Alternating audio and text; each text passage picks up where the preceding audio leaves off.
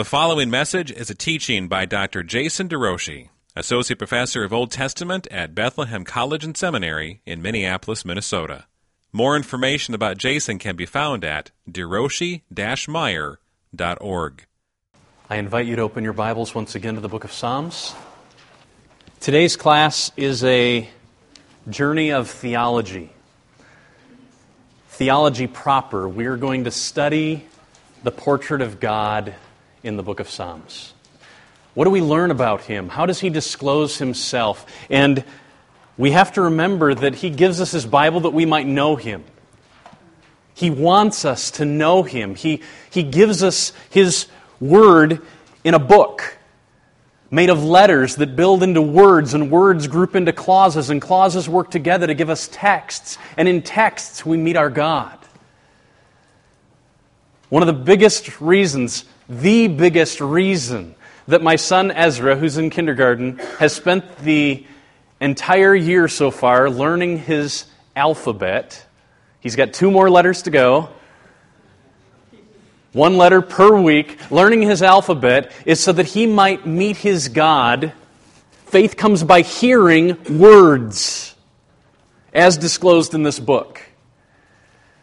He's learning language so that he might read, so that he might communicate, so that he might read first and foremost this book, so that he might then in turn communicate something about God to the world through his words.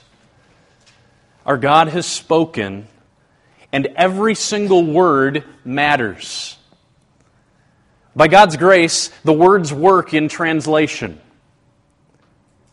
But He didn't give it to us in English, He gave it to us in Hebrew and Greek.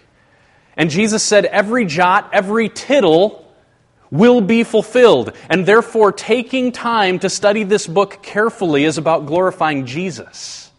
So that's what we're going to do today. We're going to walk through the introductory Psalms, Psalm 1 and 2, and then walk through the concluding Psalms, Psalms 146 to 150, and just try to assess, if we look at the frame that is given to us in this book, the 2 bookends, how do we meet God? And this provides the lens then through which He's displayed in all the rest. So, open up your Bibles to Psalm 1. This is where we are going to begin today. And as we move this way, just pray one more time with me. Heavenly Father, soften our hearts that we may celebrate Your display. May we not be cold in encountering You like we're going to encounter You today. May it move us to awe, to deeper levels of humility, and for Your sake, worship. In Christ I pray. Amen. Walking with the Messiah, waiting with the Messiah, worshiping on account of the Messiah. A cantata of Yahweh's kingship through His Messiah. That's what the Psalms are about. If we were to just type into a concordance, where do we find the words for God and how often do they occur? Here's what we land on. The Lord, L-O-R-D in capital letters, which is the name of God, occurs 695 times in the book of Psalms. Way more than any other occurrence of manifestation of God. So Yah, the shortened form, shows up 43 times. The choir today just sang Hallelujah. I have no idea how many times they sang it, but it was a lot, right? I mean, the whole song was Hallelujah. And as I've said a number of times, in saying Hallelujah, we're actually not talking to God. It's a plural imperative, a plural command. We are commanding one another to get involved in the business of exalting Yahweh. Hallelujah is a plural command form. Praise, not to one person, but to a group. Praise Yah. Hallelujah. Praise the Lord. Yahweh shows up 695 times. He's called God, Elohim, 365 times, El 77 times, Eloah 1 time, all of them different forms of the term for God. He's called Lord or Sovereign One, L-O-R-D in small letters, 67 times, Adonai. And then Elyon and Shaddai show up 24 times, translated Most High. God's all over the Psalter. If we recall, there are 5 books, and each book ends with a doxology, a call to praise. Every one mentions Yahweh. Blessed be Yahweh. In our ESVs, the Lord in all caps. Blessed be Yahweh, the causer of all things. That's what Yahweh means. The God of Israel from everlasting to everlasting. Blessed be Yahweh. Now, blessing in the context of covenant relationship is what is given to the other party of relationship. So God, in fulfilling His part in our covenant relationship, grants blessing toward us. But often in the Psalms, and usually it's often translated just praise the Lord, praise God. But bless the Lord, O my soul. What does it mean that we would give blessing to God? It means something very comparable to God's giving blessing to us. It's that we're going to fulfill our part of the covenantal relationship. Bless Him means give Him what He deserves. Give Him what His covenant status calls for. And we give Him blessing or praise. That's what He, in this bound relationship of obligation, established under oath, is worthy of. All of us.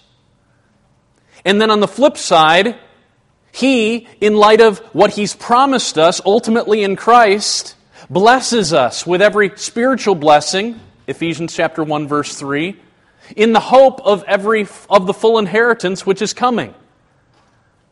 Ephesians 1, 13 and 14. So He pours forth our way everything that the Spirit can give us. Hope and help, forgiveness, security, encouragement. He overcomes fear. He just pours it our way. He gives us blessing. And in response, we say, blessed be Yahweh, the God of Israel, who alone does wondrous things. Blessed be His glorious name. A glorious name. A weighty name. His character distinct from all other things. Yahweh, the causer of all. When He talks about Himself, He says, I am who I am. But the name that we give Him is Yahweh. He causes. Lewis is more than the author of the Chronicles of Narnia. He is Lewis. But if he had written himself into the story of Narnia like God has written Himself into our story, all the Narnians would cry out to Lewis, He's the causer. That's how we understand Him. Everything about Him that we know is because He's written it on the page. That's His name, the causer of all. And in Exodus chapter 3, He says, it's my memorial. Meaning I want it to be remembered who I am. May His glorious name, Yahweh, be exalted forever. May the whole earth be filled with His glory. Blessed be Yahweh forever. Blessed be Yahweh, the God of Israel, from everlasting to everlasting. Every book ends with this doxological move. Praise Yahweh. This movement of glory to make much of Him. Faith is the one thing we do that takes the spotlight off of us and puts it all on God. So engage yourself in the life of faith. A life of dependence, a life of humility, a life of intentional worship. And God is exalted. The Psalms are designed in pain and in pleasure, in community and in private, to move us from lament to praise.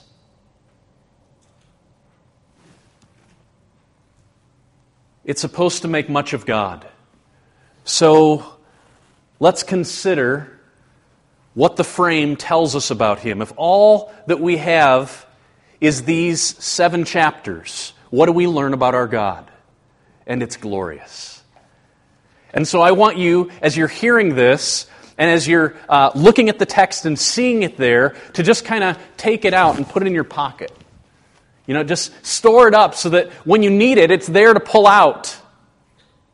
When we left for Ethiopia to pick up our 2nd and 3rd Ethiopian adopted children, Teresa, who is over there in the bright green, took my son Ezra, who's our first from Ethiopia, our 4th child, our first adopted son from Ethiopia. It was only a year since we were bringing him home, and then God let us bring home Joey and Joy. But when she left, his life is fragile. He's had so much leaving.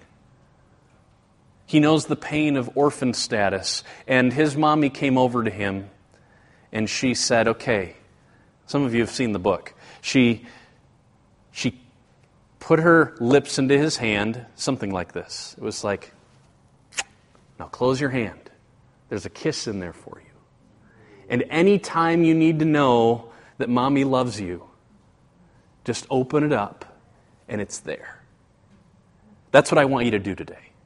I want you to see the kisses that are flooding through the Psalter in this messianic music, and just grab it, hold on to it, put it wherever you've got to put it, so that you can remind yourself when desperate times come that we have this kind of a God and that He's for us. Your kissing hand, or whatever it's called. I forget exactly, but it was like that. Okay, now I am confident that we're going to see a lot more of God than just what I have in here, but what I've listed are at least some heavyweights in each of these Psalms.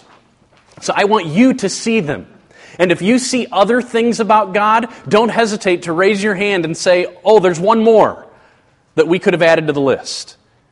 So, not necessarily does every one of these Psalms explicitly say, Yahweh is this, or Yahweh does this. But as we walk through it, I want you to be looking, thinking, how do we meet God? I want to know Him. How's He disclosing Himself here? So I'm going to try to lead us, but if you see more, I want you to point it out. All right?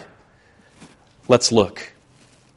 So what I say is in Psalm 1, God is the good guide, the satisfier and judge who preserves and flourishes those faithful to His law, but who allows the wicked to perish. A guide, a satisfier, a judge. Let's see if you see it there. Blessed, happy, satisfied is the man who walks not in the counsel of the wicked, nor stands in the way of sinners, nor sits in the seat of scoffers, but his delight is in the law that comes from Yahweh. It's the law of Yahweh. So the one who's buried in the law that comes from God finds his heart satisfied. We have a God who is a satisfier. But He's not only a satisfier, He's one who gives instruction. All throughout the Old Testament, we translate this word law, but we have to remember that law is bigger than what we often think of it. It certainly includes the directives about how to bestow mercy and how to work justice. Things that we normally think of as legislation. But it includes much more. Even stories can be called law in the Old Testament. And the only way they could be called law is if law is broader. It includes just instruction. All the Bible is, in this sense, law, instruction for holiness. So God is one who gives instruction. And the man who delights in this instruction, who follows in the way of the instruction rather than in the way of the wicked, who's turning from that instruction, finds a good guide and finds their heart satisfied. His delight is in the law of the Lord, and on His law he meditates day and night. He's like a tree planted by streams of water that yields its fruit in season, its leaf doesn't wither it. In all that he does, he prospers.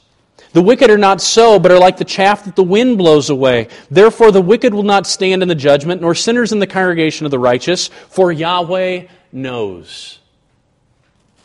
He knows the way of the righteous, but the way of the wicked will perish. This knowledge appears to be the knowledge of a judge who discerns between sheep and the goats. So if you're on the side of sinning in secret right now, you should tremble because God knows, and the wicked will not stand in the final day. And if you're on the side of one who has been hurt deeply, our God knows.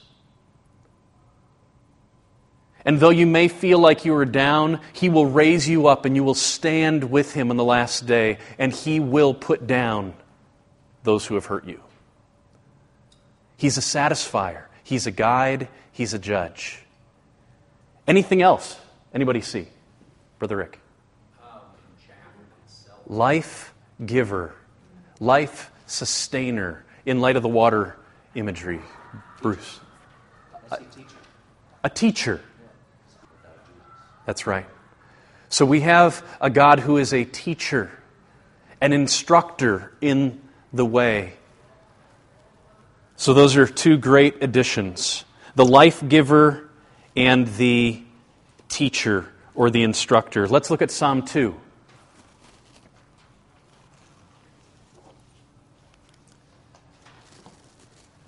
Why do the nations rage and the peoples plot in vain? The kings of the earth, they're the sovereigns in space and time. The world looks to them as holding all things together. The kings of the earth set themselves, and the rulers take counsel together against Yahweh. And not only against Yahweh, the one that He has anointed in order to rule on His behalf, the one who displays perfectly His character, His anointed one, a man under authority, a man of the book, His king. They stand against this God and against this king, saying, "Let us burst their bonds apart and cast away their cords from us." So there's a deep-seated hostility, and yet He who sits enthroned in the heavens simply laughs at them. The kings of the earth are not the ultimate sovereigns. They do not have the ultimate authority. Those that think they control you don't control you. God controls all. He sits in the heavens and He laughs at those who would seek to stand against Him and against His anointed. The Lord holds them in derision. So the Lord in verse 2 is Yahweh. The Lord in verse 4 is Adonai, sovereign. The ultimate sovereign, the ultimate master, the ultimate Lord of all things, stands against those who are hostile against Him. He will speak to them in His wrath and terrify them in His fury, saying, "As for me, I have set my king on Zion, my holy hill." Now the one who is writing the psalm talks to us. "I will tell of the decree. Yahweh said to me, 'You are my son. Today I have begotten you.' Ask of me, and I will make the nations your heritage, the ends of the earth your possession. And you shall break them with a rod of iron and dash them in pieces like a potter's vessel." That's the guidance, the instruction that God gives His anointed king. "Now therefore, O kings, be wise. In light of who this God is, in light of who His anointed is, be wise and be warned. Serve Yahweh with fear." What does it mean to serve Yahweh with fear? "Rejoice with trembling. Kiss the Son." There it is. There's the explanation. To serve Yahweh means you will be surrendered to His king. You cannot say the Lord is over all things and truly understand what that means. If you confess with your mouth, Jesus is Lord, not just a God out there, but that God is reigning through His Son, His earthly Son. Kiss the Son, and then you will find safety. Serve the Lord with fear, rejoice with trembling, kiss the Son, lest He be angry and you perish in the way. So the anger of the Son is being paralleled to the anger of Yahweh Himself, and the result will be perishing. For His wrath is kindled quickly. Blessed are those who take refuge in Him. So I say this, Yahweh is the great sovereign over all, and He is the treasure. The treasure of all who take refuge in Him. Blessed are those, satisfied are those who treasure the Son. The one who deserves worldwide homage and who promises the destruction of His enemies and worldwide dominion to His earthly king. A sovereign and a treasure. What else do you see? Refuge. A refuge. People seek refuge in so many different places. Over the last few weeks, what we've heard from Neil is one who is in desperation seeking refuge in the only place that will really sustain. Calling us to stand with Him, calling us to pray for Him. Help my unbelief. Help me to keep trusting in God. This is where I want to stand. In Christ alone is my refuge. It's where we have to go. Sustained suffering shouldn't be justification for pushing us away from God. Suffering is an opportunity to display His worth. As we get stretched, and as we learn to hold God, to not hold God to promises that He never made. Suffering, stretching us.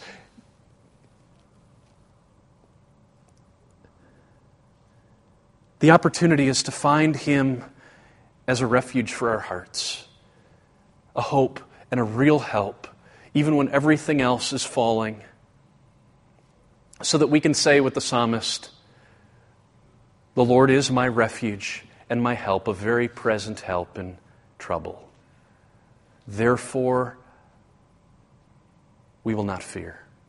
Though the earth give way and the mountains fall into the heart of the sea, though the oceans roar and foam and the mountains quake with their surging, though everything on earth is going to pot, though all of my life is crazy, we remember there is a river whose streams make glad the city of God, the holy place where the Most High dwells. God is within her. She will not fall." My life in chaos, where God is still peace. And the goal is, God, even in the midst of my chaos, let some of that kingdom, where there is absolute peace, come to earth. Let me taste it, let me feel it, let me experience it, so that I can have that abode that only You can give. We have to remember when God says, "Love me with all your heart, all your soul, all your might." That commandment is the most loving thing that God could do. The most loving commandment He could make. Because in God alone is their safety. In God alone is their help. In God alone is their satisfaction. The kind that lasts. He's the only Savior. Don't look for it anywhere else, He says. Look for it in me.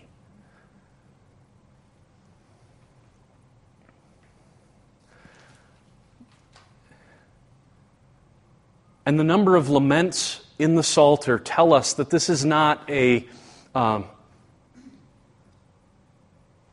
whimsical dream of God. Yeah, He's big and He's for me. But this is a psalmist who's experienced it, who's felt the rage of the nations against him, who's felt the deep-seated pain of loss,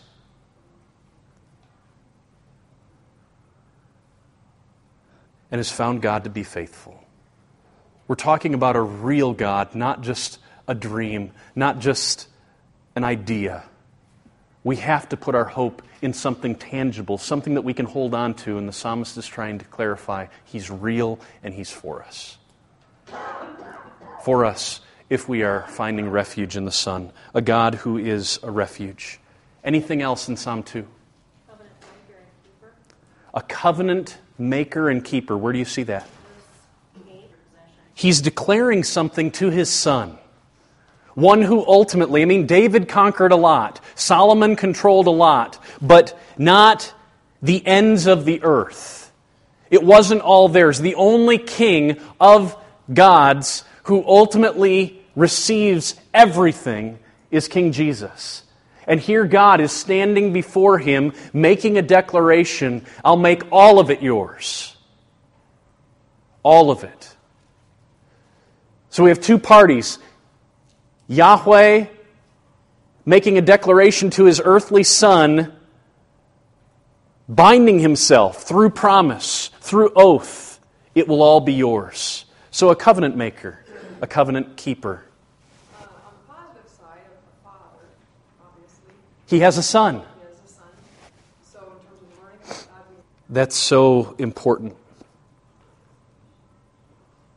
His sovereignty over all is going to result in unbelievable fury and wrath against all who oppose him.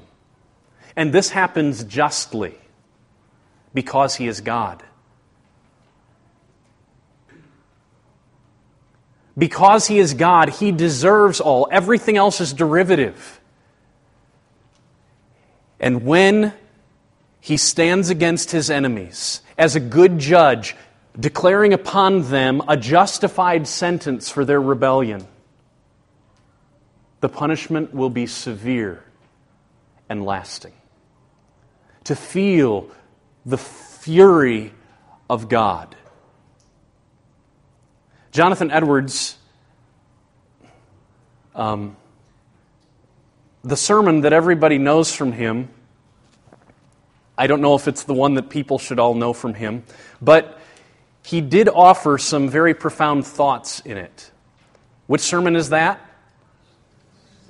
Sinners in the Hands of an Angry God. In this sermon, he talks about the fires of hell are not simply something that is to come, but something that is already blazing in the soul of every man. What hell is merely the consummation of that fury, kindling, growing, rather than being quenched by God.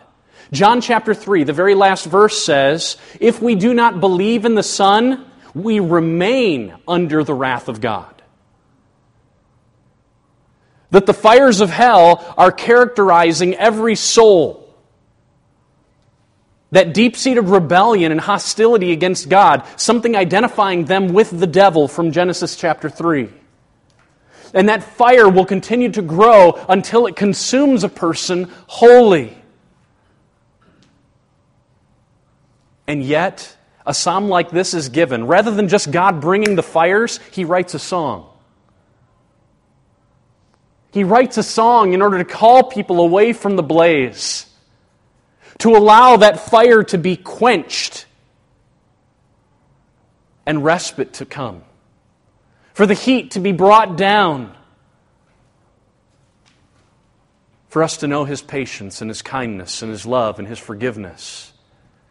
For those who can read the psalm and answer its call, find refuge in the Son. The fury will be poured fully on the Son and not on us. One of my students, do you guys know Chris Powers? Maybe you've watched a YouTube video by Action Jones. Many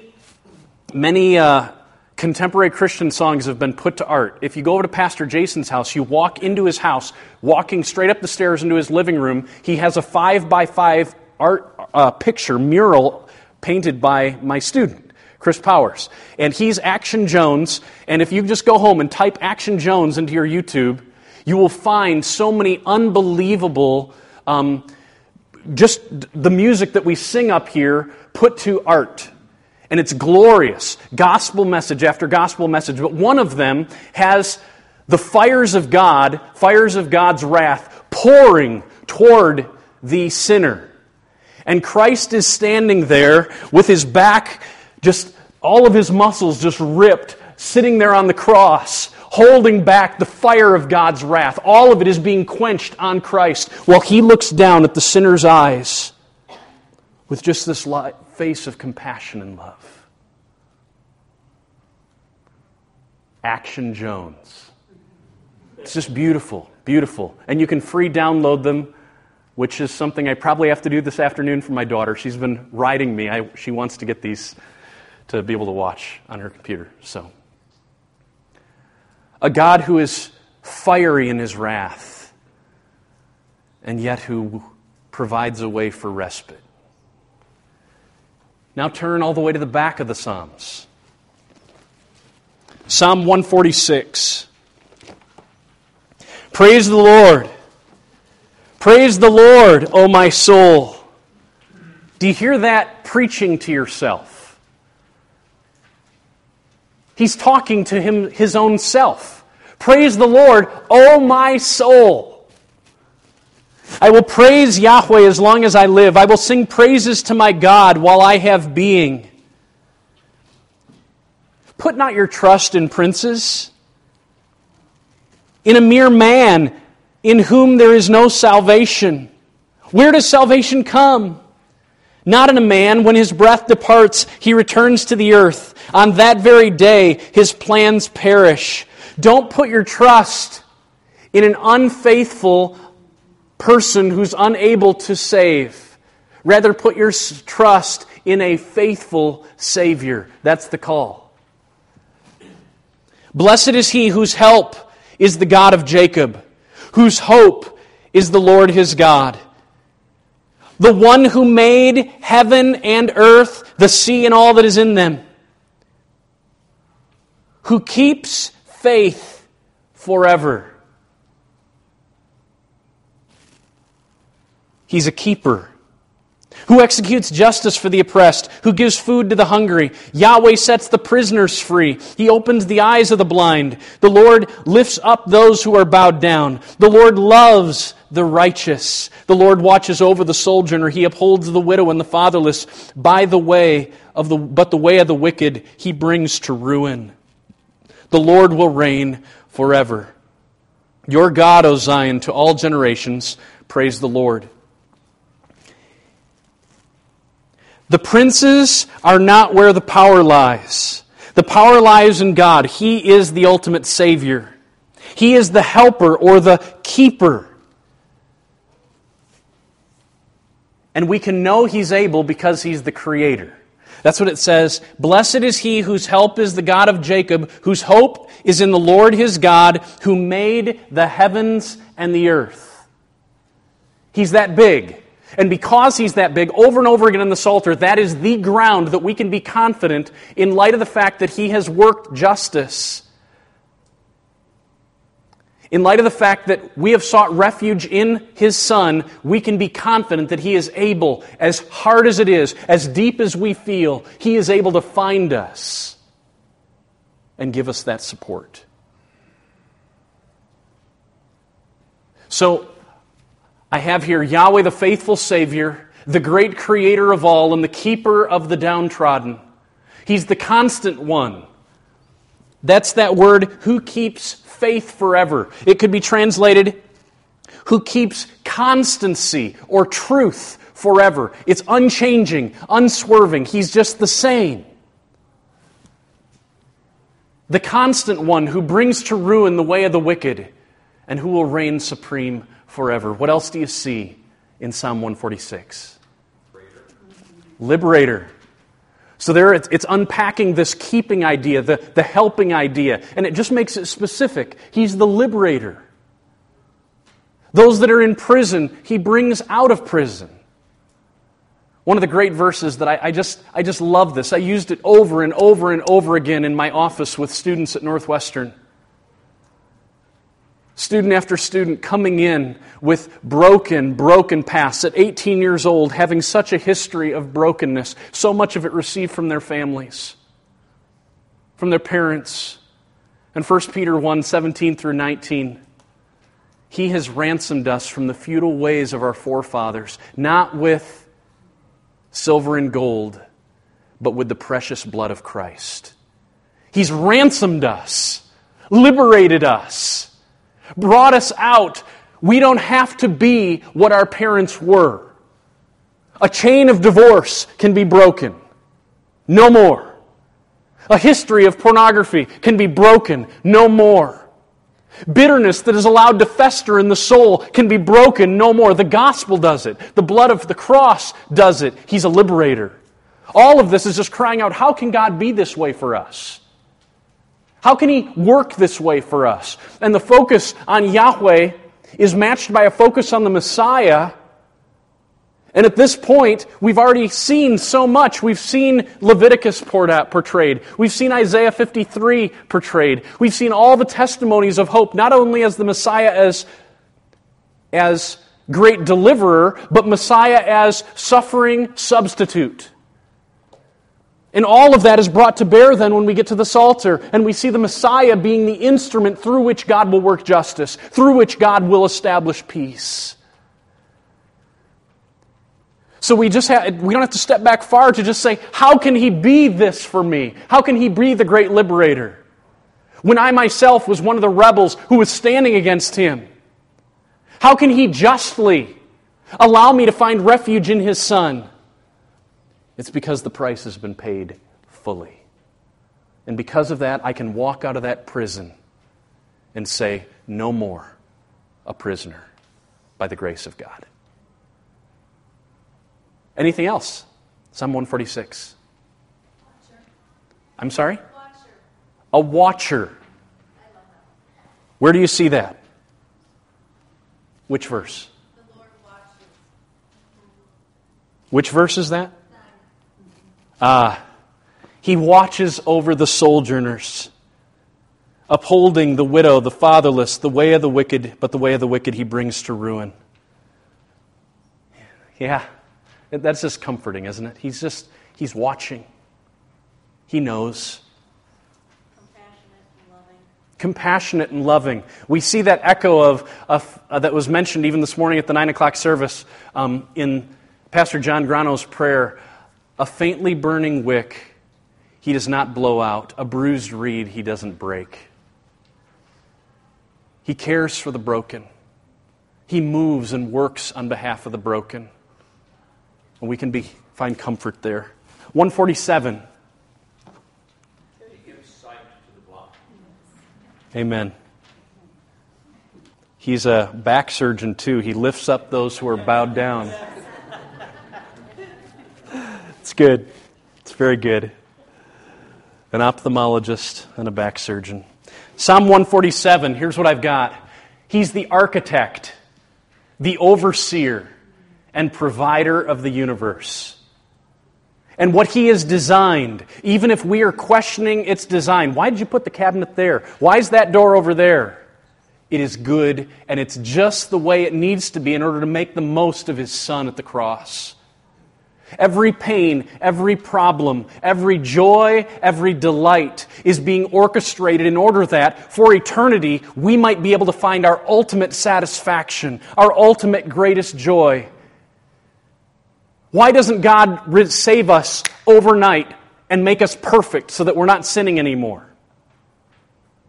Why does He leave us here rather than take us to be with Him right away? It must have something to do with the glory of the cross. Because all that God is doing is to preserve and display His glory perfectly. And His passion for His own glory is not separate from His love for us. In our receiving His love, in our being willing to open our arms and receive His love, His worth is put on display. And He has created a world where He is allowing stumbling to happen, even for believers. Struggles with sin to happen, even for believers. So that for eternity, we might recall every single moment that Jesus met us, Jesus forgave us. Every single morning when mercy came, once again, fresh mercy at dawn. Fresh mercies, fresh mercies.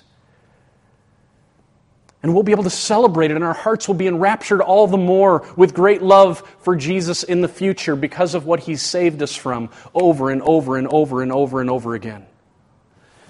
The architect, let's see. Praise Yahweh. It's good to sing praises to our God, for it's pleasant, and the song of praise is fitting. The Lord is a builder. He builds up Jerusalem. He gathers the outcast of Israel. It's not just a building that He's structuring a people.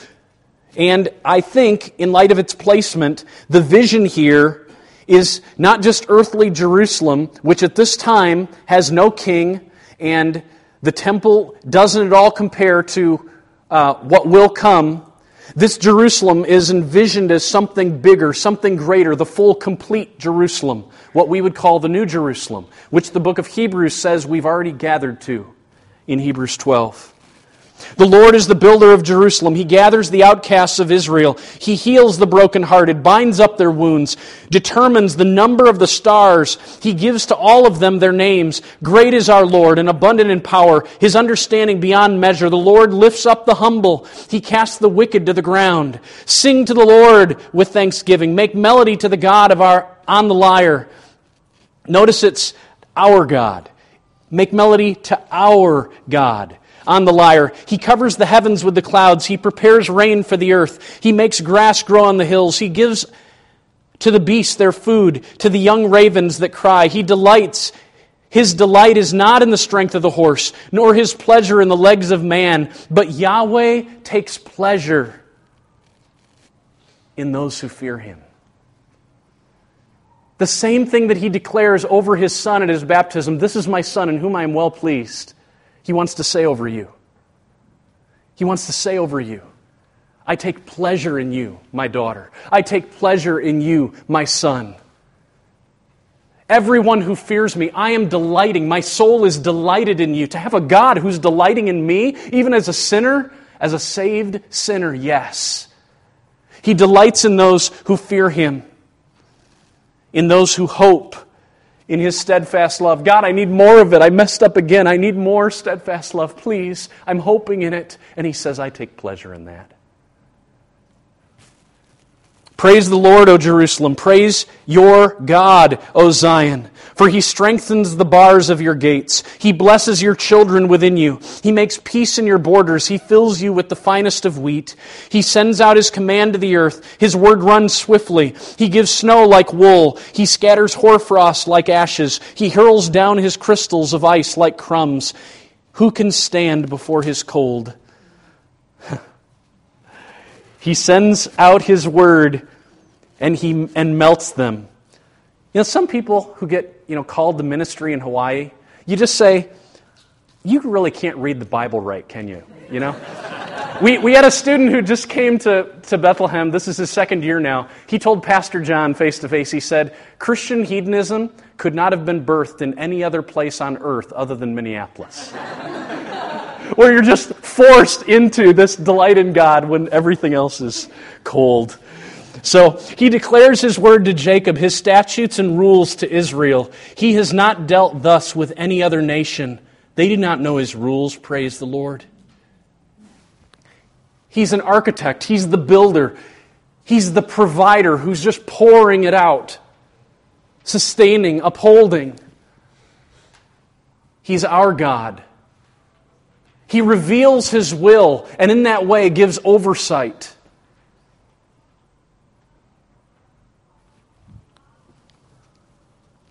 In a unique way, granted His word to Israel. He's not dealt thus with any other nation. They do not know His rules. What else do you see, Brother David? Communicator. A communicator.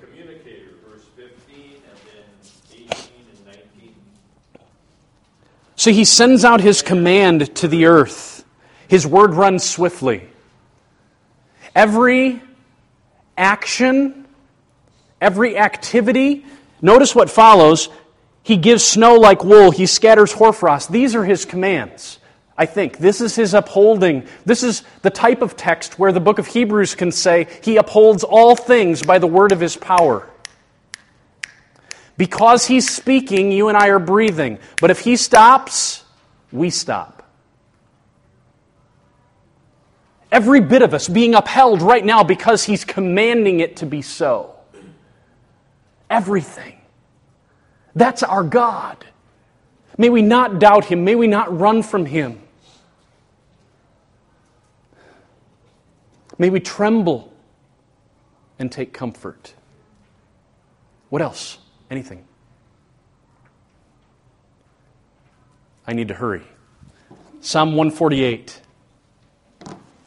Praise the Lord, O my soul. I will praise the Lord as long as I live. I'll sing praises to my God while I have being.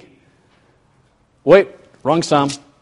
Praise the Lord from the heavens. Now notice, this is just beautiful. It's from the heavens in verse 1, from the earth in verse 7, and it just covers everything. So in the heavens, praise Him in the heights, praise Him all His angels, praise Him all the hosts, sun and moon, shining stars, highest heaven, waters above the heavens. Let them praise the name of the Lord, for He commanded, and they were created. He established them forever. He gave a decree, and it shall not pass away. Well, how about from the earth? Yes, praise the Lord from the earth. Sea creatures and all the deeps, fire and hail, snow and mist, stormy wind that fulfill His word, mountain and hills, fruit trees and cedars, beasts and livestock, creeping things and flying birds, kings of the earth. Indeed, all peoples, princes and rulers, young men and maidens, old men and children. Are you in there? Did you see yourself somewhere in there?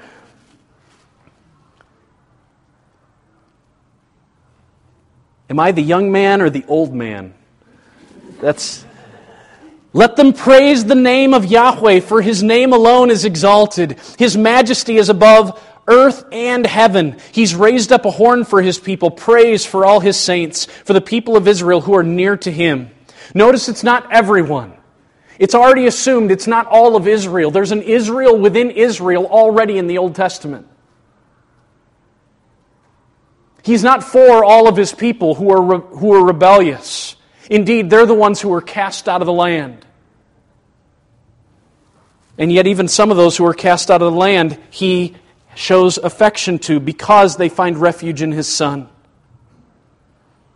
He's over the heavens, He's over the earth, He's supreme over all. His name is worthy of praise in all creation because through Him all things were created and because He's exalted over all. Let me just push on to Psalm 149. Praise the Lord, sing to the Lord a new song, His praise in the assembly of the godly. Let Israel be glad in His Maker. Let the children of Zion rejoice in their King. God is the King. Let them praise His name with dancing, making melody with tambourine and lyre, for Yahweh takes pleasure in His people. He adorns the humble with salvation.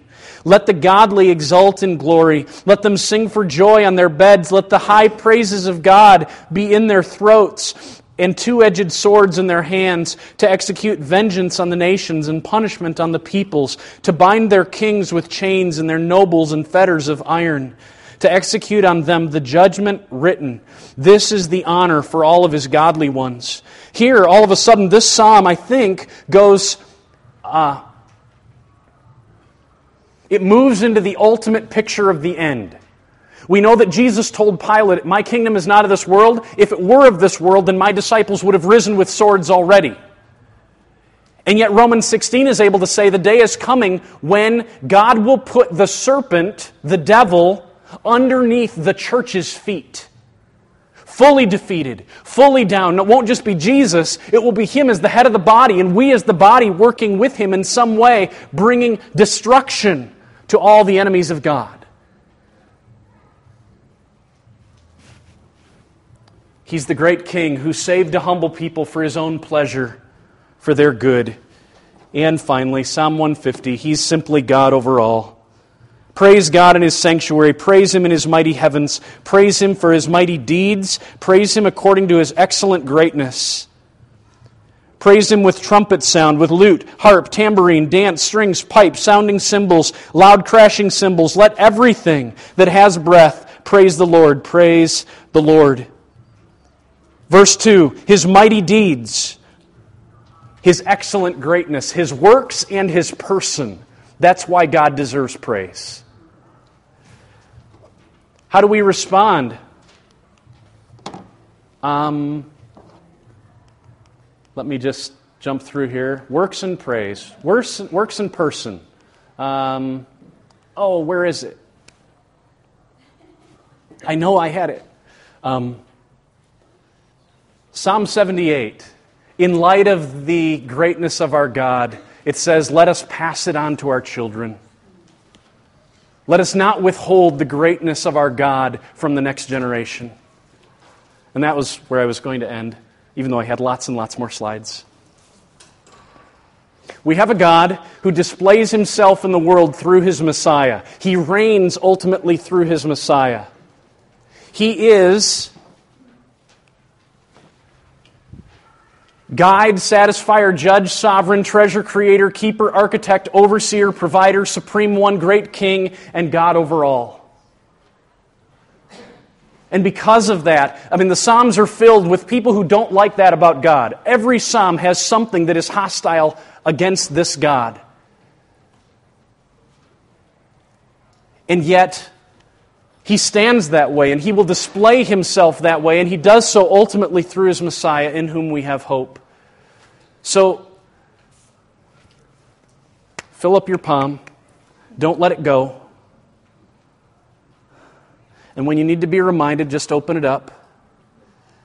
That's my God. That's my God. Let's pray.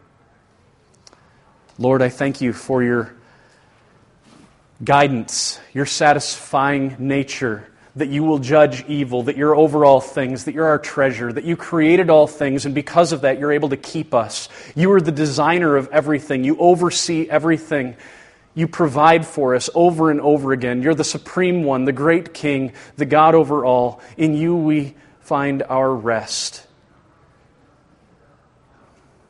Fill us up with reminders in due time, exactly when we need it. Remind us who you are. In Jesus' name I pray. Thank you for being for us in Christ. Amen. Thank you for listening to this message from the ministry of Dr. Jason DeRouchie, Associate Professor of Old Testament at Bethlehem College and Seminary in Minneapolis, Minnesota. Feel free to make copies of this message to give to others, but please do not charge for these copies or alter their content in any way without written permission from Jason DeRouchie. For more information on Bethlehem College and Seminary, we invite you to visit online at bcsmn.org. For more information on Dr. DeRouchie, visit online at derouchie-meyer.org. Proclaiming the kingdom and treasuring a God who rules, saves, and satisfies through covenant for His glory in Christ.